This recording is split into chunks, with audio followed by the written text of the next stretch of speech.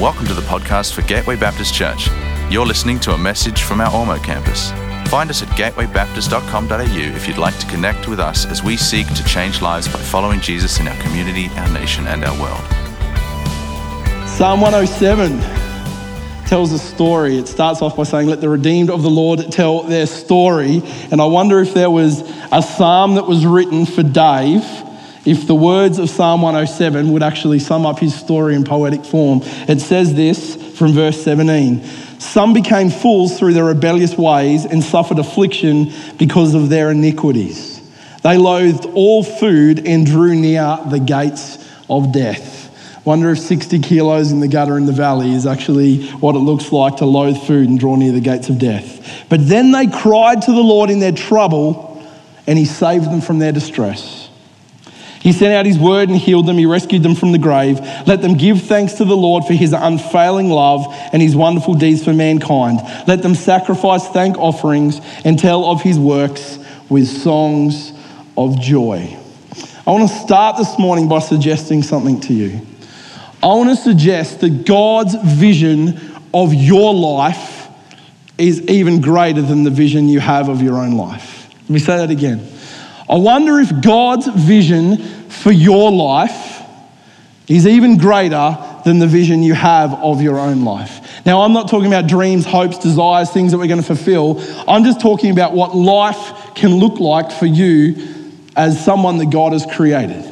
You see, I turned my hand to horticulture for a few moments this week. I don't mind getting in the garden. I don't do it that often, and I'm not that good at it, as corners of my garden would show. But I do know when a plant is healthy. I went and bought 2 plants this week. One which I learnt what it needs to be nurtured.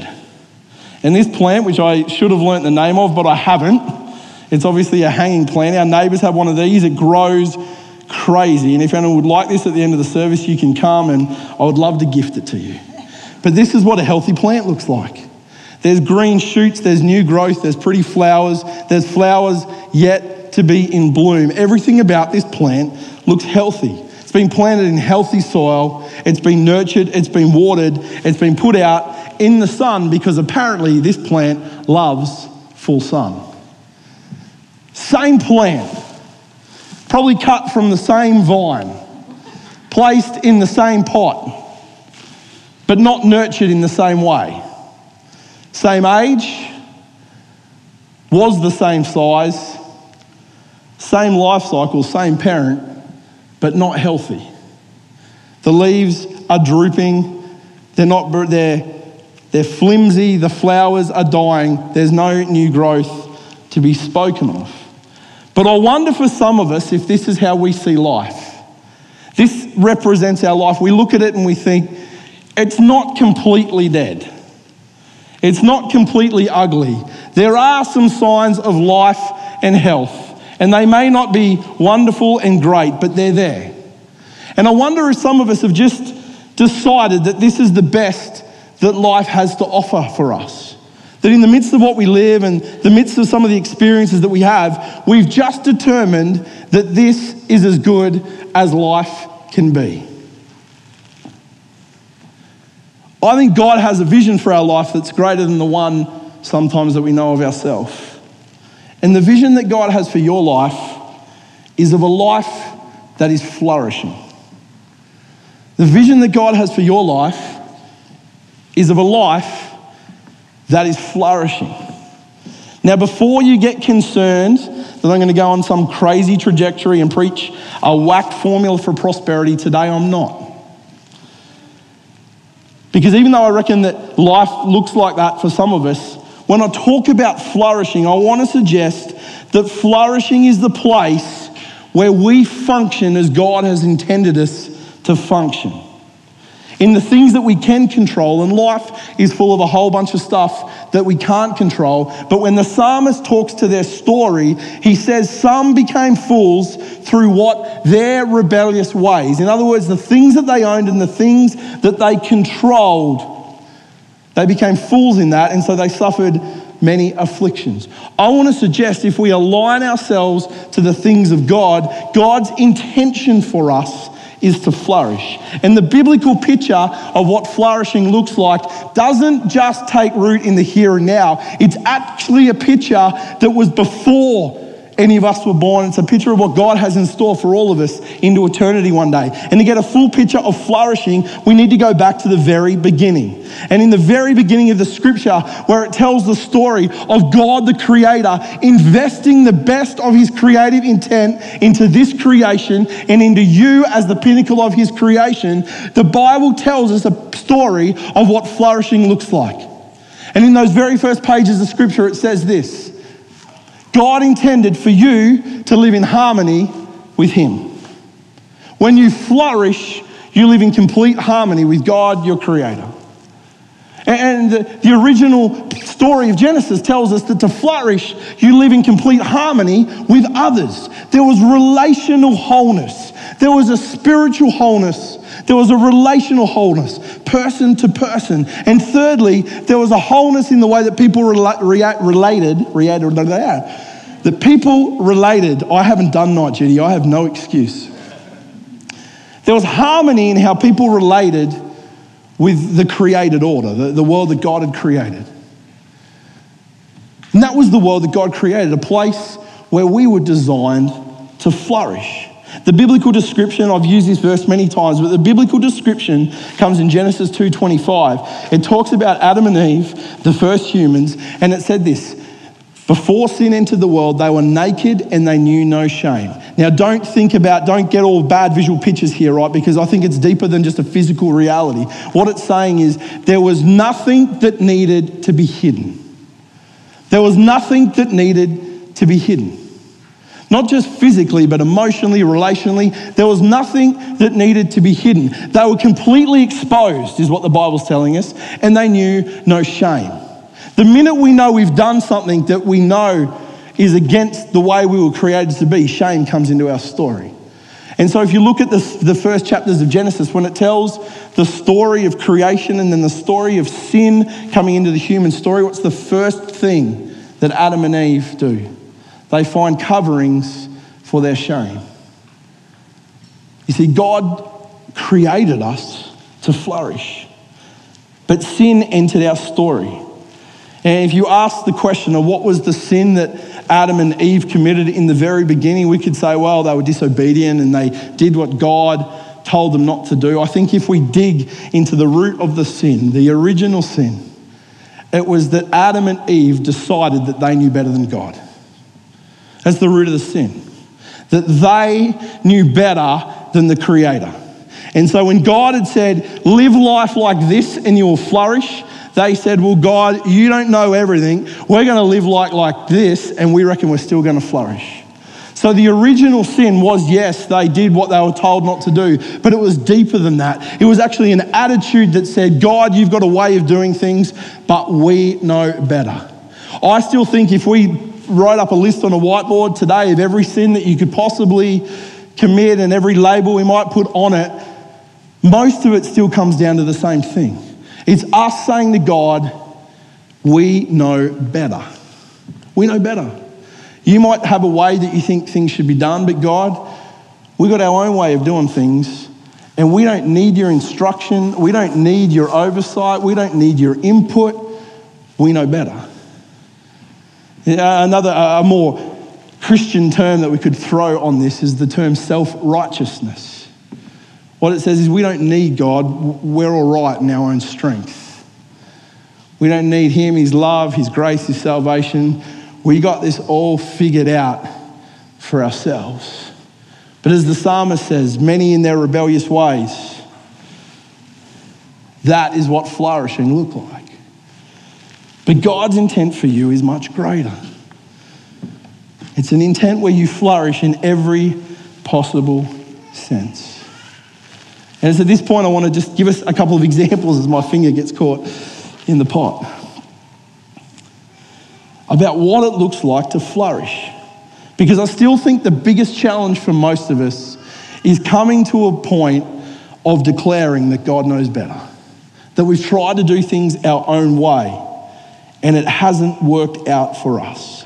Yet still all of us battle day for day to decide whether we've actually got things sorted out and God doesn't know best in. So let me pick on a couple of things this morning where I can use this as an example about what it means to flourish. Let me talk about rest for a moment. Let me talk about rest, time off.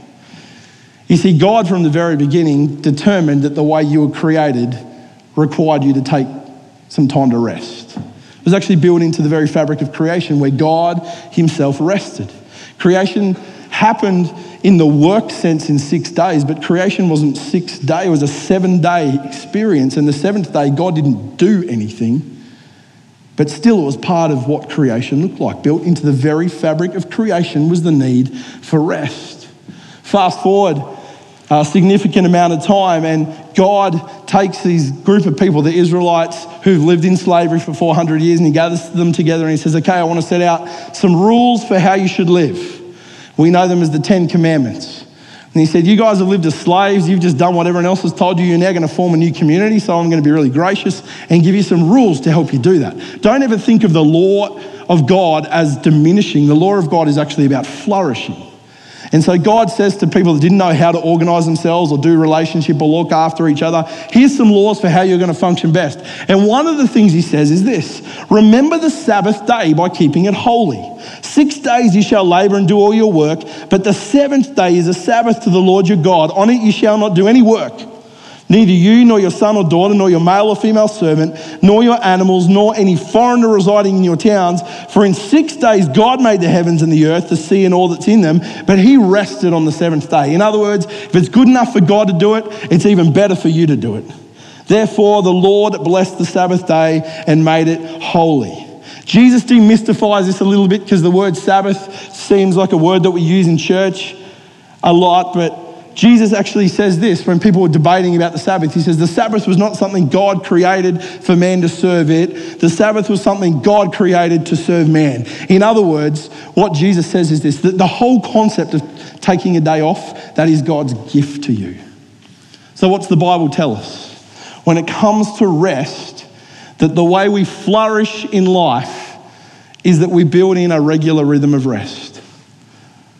Think about how good a rule this is that God put in his scripture. Take a day off. Anyone, I reckon that's something worth listening to. Just have a day off. Anyone that complains when they see me walking around in my boardies and my t-shirt on the weekend, guess what? Straight from the scripture, people, take a day off. Don't argue with me, argue with the word. You see, God's intent for us is to flourish. And because he knows how we're created, one of the ways that we flourish is we rest. That's God's narrative. You know what culture's narrative says? We want to celebrate busyness, and we want to make sure that you're available as often as we need and as often as you're required.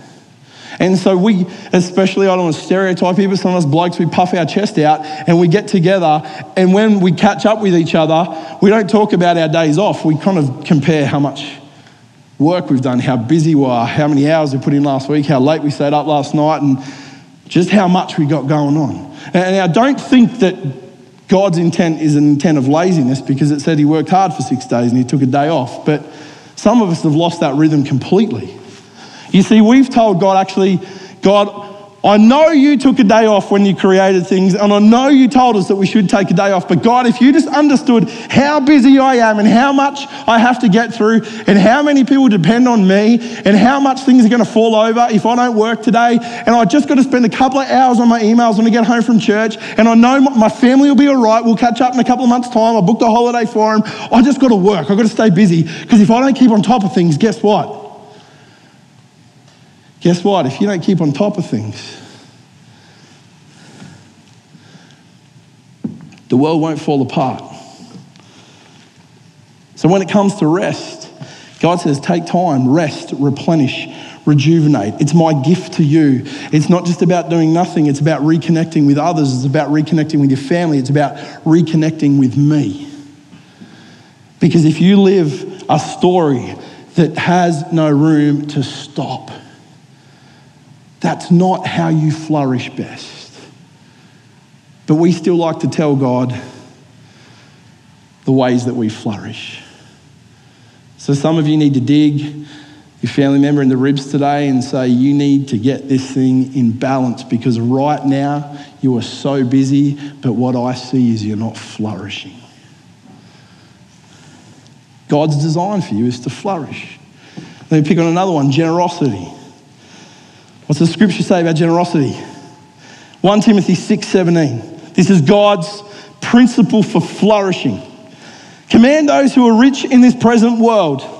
Spoken on this passage here before, and I don't have time to get into it, but if you look at international statistics, everyone in this room probably sits in the character of rich in this present world. So command everyone at Gateway Ormo not to be arrogant, nor to put their hope in wealth, which is so uncertain, but to put their hope in God, who richly provides us with everything for our enjoyment. Command them to do good, to be rich in good deeds, and to be generous and willing to share. So command those who are rich not to put their hope in wealth. That's the God principle for flourishing. What's our culture say? Look after number one. Make sure that you're all set up. Make sure that your future's all determined. Make sure that you've got a great retirement plan. Make sure that you sort yourself out so that you're comfortable to the day that you pass and then have plenty to pass on to the next generation. Now, I'm not saying there's not some wise financial management in that. There is, and there's some things that we have to take care of. This is not an encouragement for reckless living, but what God says is generosity is not about you looking after number one and no one else.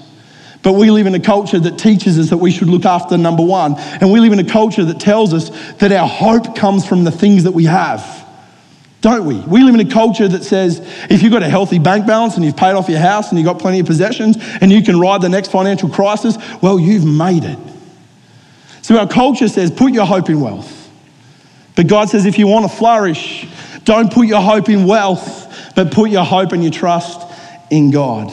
And if you happen to be someone who has wealth, well, guess what? Be rich in good deeds, be generous, be willing to share. See, there's a picture of what God says it looks like to flourish. But our culture says, oh, don't listen to that. Look after yourself, and if you've got any loose change and someone comes to your door, just drop it in the bucket for them. God never teaches loose change generosity. God teaches go sell everything, give it to the poor, and then come follow me type generosity. And it's the people that take his commands seriously that actually get to experience what it is to flourish. See, here's the crazy thing about God's way. It doesn't make sense in human terms. But his wisdom transcends our understanding. It transcends all of our good education at times. He has the great wisdom of many ages. And so he says, command those who are rich not to put their hope in wealth, but to put their hope in God.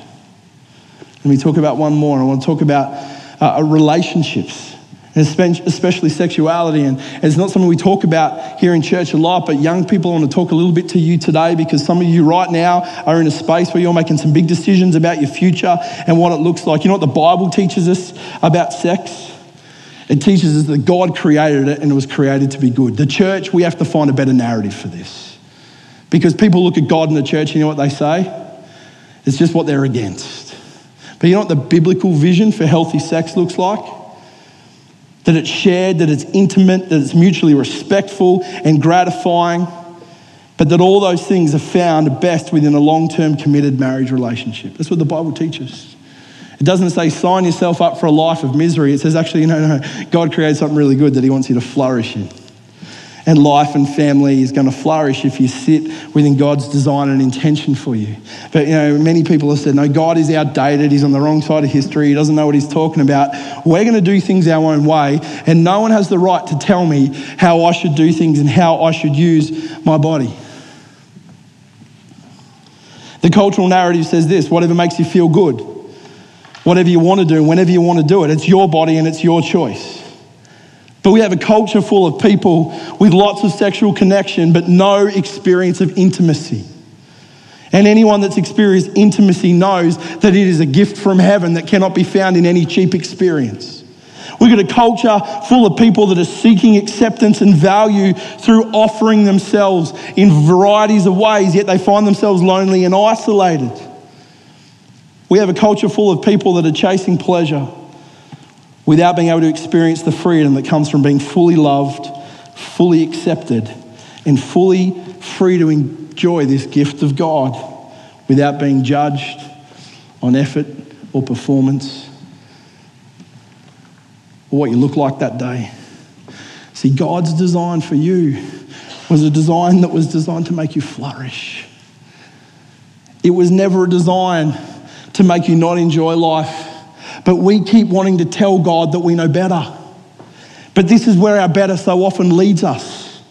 Not to a place of flourishing, but to a place where we learn to accept some form of life and health. But we have no concept that God's desire for us is not this, but is that. Is of fruitfulness, is of new life, is of growth, is of budding flowers, is of green leaves, is of potential for a healthy and a long future. That is God's design for us. It's a design to make us flourish. Yet so often we look at the things of God and we say, God, you've created things that just restrict us. God has never created things to restrict you. He created things to allow you to live in freedom so you become the person that He created you to be. God's design is never to pin you down or hold you back or make you experience less of life. God is actually the giver of all life.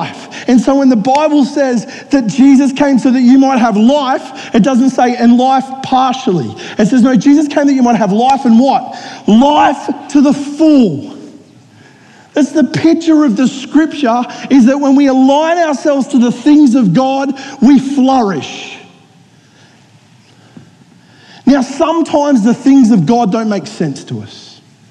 Sometimes the things that God calls us to do don't make sense to us. Sometimes the boundaries that God puts in place don't make sense to us. And sometimes we say, well, God, this feels all right. How can it be bad? God, I can't see who this is hurting. How can it be bad? God, this is just me that's going to suffer the consequences, and I can't see the consequences. But I want to encourage you that those of us that are committed to living the Christian life, to following the way of Jesus, some days we're called to trust Him even when it doesn't make sense. Even when it doesn't make sense. But the heart of God is this, that you would flourish and experience life and live life to the full. I'm sure David would be really happy to talk to you about some of the choices and how it doesn't lead to a life that looks like this. 60 kilos, not eating, lying in the gutter, in the valley is not a flourishing life. He's still awake, mate. You were doing incredibly well. I must be preaching all right today. Let me check out the rest of the day. See, God wants us to flourish, and sometimes the things that He asks us to do don't make sense. But He tells us because He knows us, and He loves us, and He's created us, and He knows how we flourish best. So the psalmist writes, some became fools through their rebellious ways. In other words, some became fools because they told God that He didn't know the best way, that they knew better. So some became fools, and they suffered affliction because of their iniquities. Now, sometimes we walk through some stuff in life and we suffer in life, and it's not God's fault, it's because of the dumb choices we've made. And some days we just got to own it. It's not God's fault. As Dave said, we have free choice. It's one of the gifts that God has given us. They loathed all food and they drew near the gates of death. But then they cried to the Lord in their trouble. And He said, go away. No. They cried to the Lord in their trouble and He saved them from their distress. The psalmist gives us a really simple, poetic roadmap to a flourishing life. He says, in the depth of their affliction, in the depth of the consequence of their choices, they cried out to God. And the first step to actually moving away from our broken, rebellious, self-righteous, telling God that we know better life, starts with the thing that we call confession and repentance. Again, words that you don't hear that often, probably outside this place. So what's it mean? It's to sit down for a couple of hours with your dad, your heavenly dad, and just to lay it all out. You're well, Dave, to do it in 3 hours. But confession is actually just coming clean. Nothing you've done that's going to surprise God, nothing you've done that someone hasn't done before you. But confession's the first point to experiencing forgiveness, because confession is the point of ownership. Remember, they suffered affliction because of whose rebellious ways? Their rebellious ways. Some of us, the roadmap to healing starts with actually owning our stuff. One of the scourges of our own experience is that by human nature, we're really good at finding other people to blame. You notice in the very beginning of Scripture, when sin came into the picture, the first thing they did was sow fig leaves, and Adam did what? He blamed. We're really good at blaming. Well, I'm here because, mum and dad didn't do a good job when I was young, or, we were really poor when I was growing up, or someone hurt me, or went to a church and they didn't look after me. All of us are really good at telling everybody else why it's their fault, why we're where we are. But the roadmap to healing is a place of actually coming clean and saying, God, let me own my stuff. So the psalmist says, I cried out to the Lord in my trouble. Confession is acknowledging it, repenting of it, telling God you're sorry, and deciding to align yourself to something different. So the step one to healing is the place of confession and repentance. And maybe this morning, that's the message that you need to hear. There's some stuff going on in your life that's not flourishing, and you've been telling God for too long that you know better than him, and you've made some really dumb choices, or you're in the middle of making some really dumb choices. It starts with us owning it. But the psalmist points us to something else that comes through in the Scripture time and time and time again. Because one of the dangers we feel when we confess it is, what's God going to think about me when I actually tell him what I'm really like? I reckon God's going to treat us the way David's dad did when Dave came clean with all his stuff. He sat with him for hours in tears, and he just let him come clean. He didn't kick him out, didn't send him away, didn't reject him as a son. And the psalmist says this, I cried out to the Lord in their trouble, and what? He saved them from his distress. It's a little thing we call the grace of God. It's everywhere through Scripture. Right, but when it says that in the midst of their own mess, God saved them from their distress. God didn't save them from something he created. God saved them from something that they created. But it says that God saved them from their distress. And the grace of God is so incredible because it says this. I just realised we've got our grade 6s in today taking notes. You write this one down, guys. You can talk about this in life group, right? The grace of God is this, that no matter what we do, God loves us, God will forgive us, and God will transform us. In the midst, you're trying to, what do you say again? God loves us, God forgives us, God will transform us. Hey, these guys are doing better than the rest of you, taking notes. Hey, our grade 6s joined us today as part of it. They're going to be sitting with us all year next year, so they're here taking notes on my sermon. I hope it's a good one, guys. Jake will give a report back. That's the grace of God. That if we get to our end point and we go, this is as bad as it gets, look at the mess I've created trying to do life my way, trying to tell God that I know better than him. Well, this is not the life that I'd imagined for myself. It's not the flourishing life. And so when we come to God and we own our stuff, guess what the Bible tells us that God always does? He forgives us and he lets us start again. He gives us a blank slate. He lets us start again, and he starts to transform us. So they cry out to the Lord in their trouble, confession, and he saved them from their distress, grace. He sent out his word and he healed them. He rescued them from the grave. Let us give thanks to the Lord for his unfailing love and his wonderful deeds for mankind. Let them sacrifice thank offerings and tell of his works with songs of joy. So it starts with confession. It brings about grace. And the final roadmap to healing comes from realignment. He sent out his word and healed them. The word of God is a gift to us because God has not made himself difficult to be found.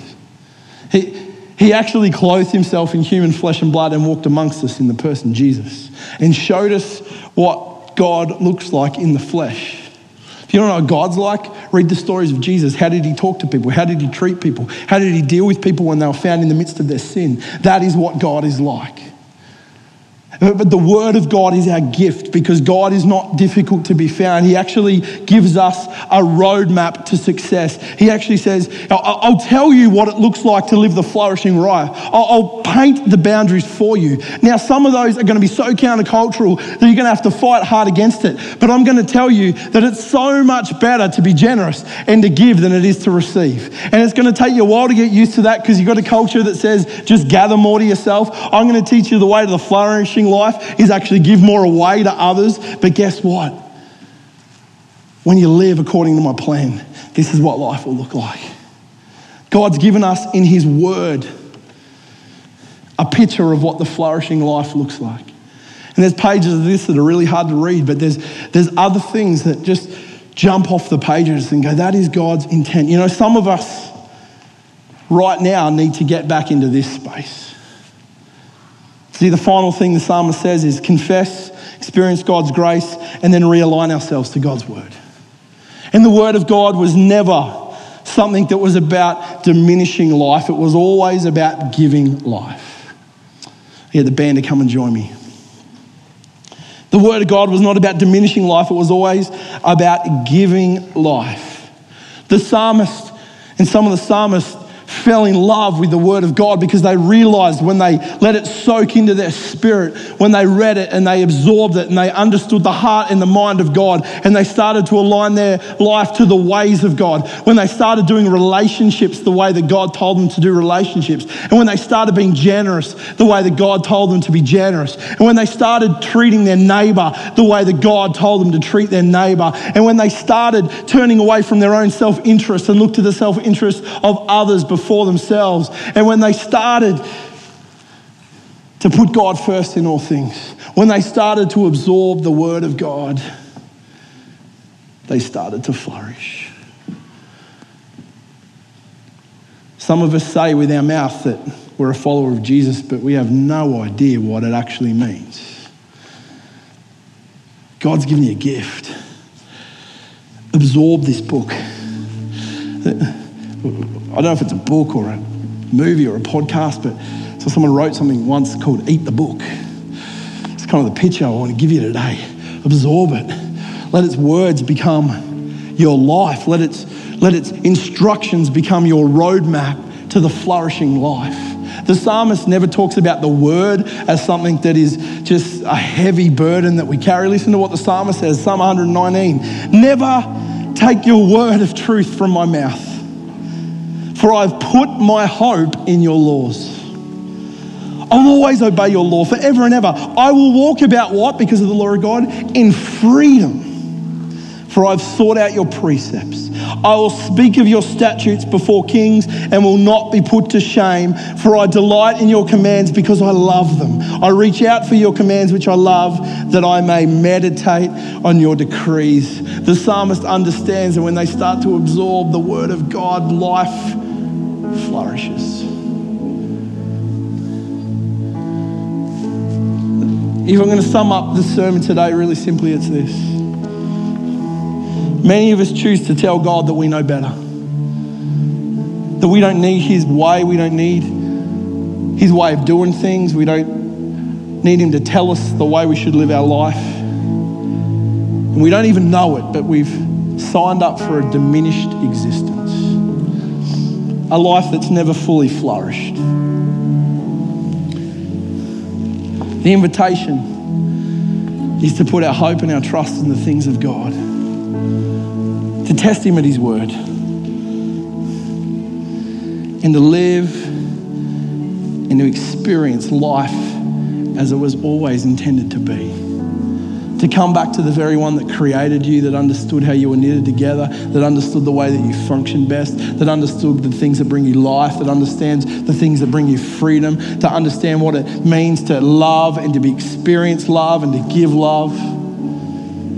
And that's the life that God designed and intended for you. If you've ever been sold a life that says God actually just wants to restrict your life, you've been sold the wrong life. Because the word of God paints a picture of those that put their hope and trust in the things of God will flourish. One final story. The book of Daniel, Old Testament book. Read the first couple of chapters. They're a great story and really interesting, and then it gets a bit weird. You got to work a bit harder in the back half of Daniel because it goes into prophecy and apocalyptic language. But the first couple of chapters just tell the story of Daniel and his three friends. Daniel chapter 1 tells us the story of how Daniel and his three friends, who had Hebrew names but were given the names of the culture that they were now being embraced into, people of Babylon. See, they were taken away from their world and they were placed into a foreign culture. But these young guys were impressive in their intellect and their physique, and they were noticed amongst the crowd. And so they were called out and they were taken to the king's royal court. And it said that the king decided to give the best of himself to them. And so the king started to organize their eating plan, because he was going to train them and he was going to get them healthy and get them strong. And so Daniel and his three friends are told that the king's even organized their food. The king's taken that much interest in him.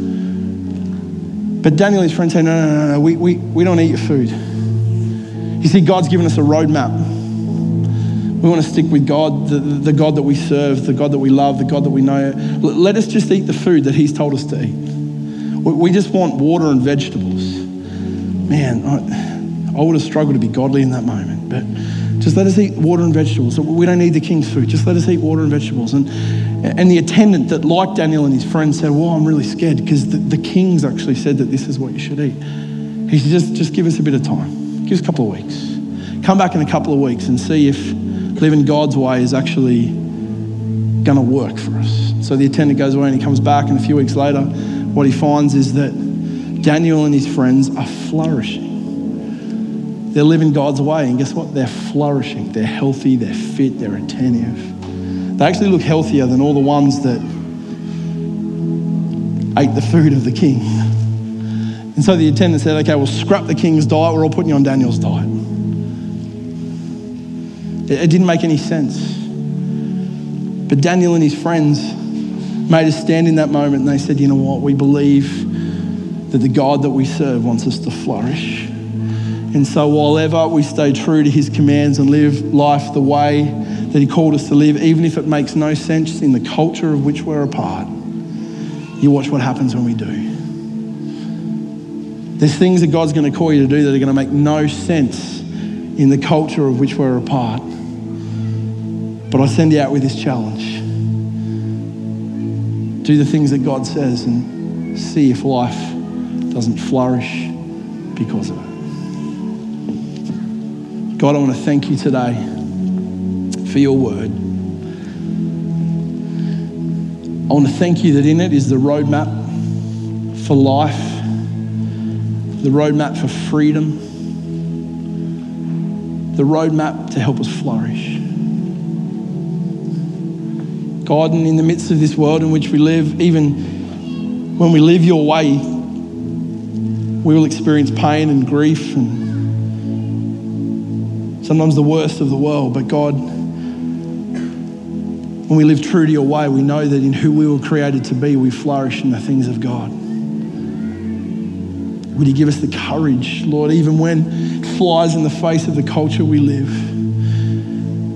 to choose your ways and your will and your purposes over our own. May we have the courage to take you at your word, Lord, and see what happens.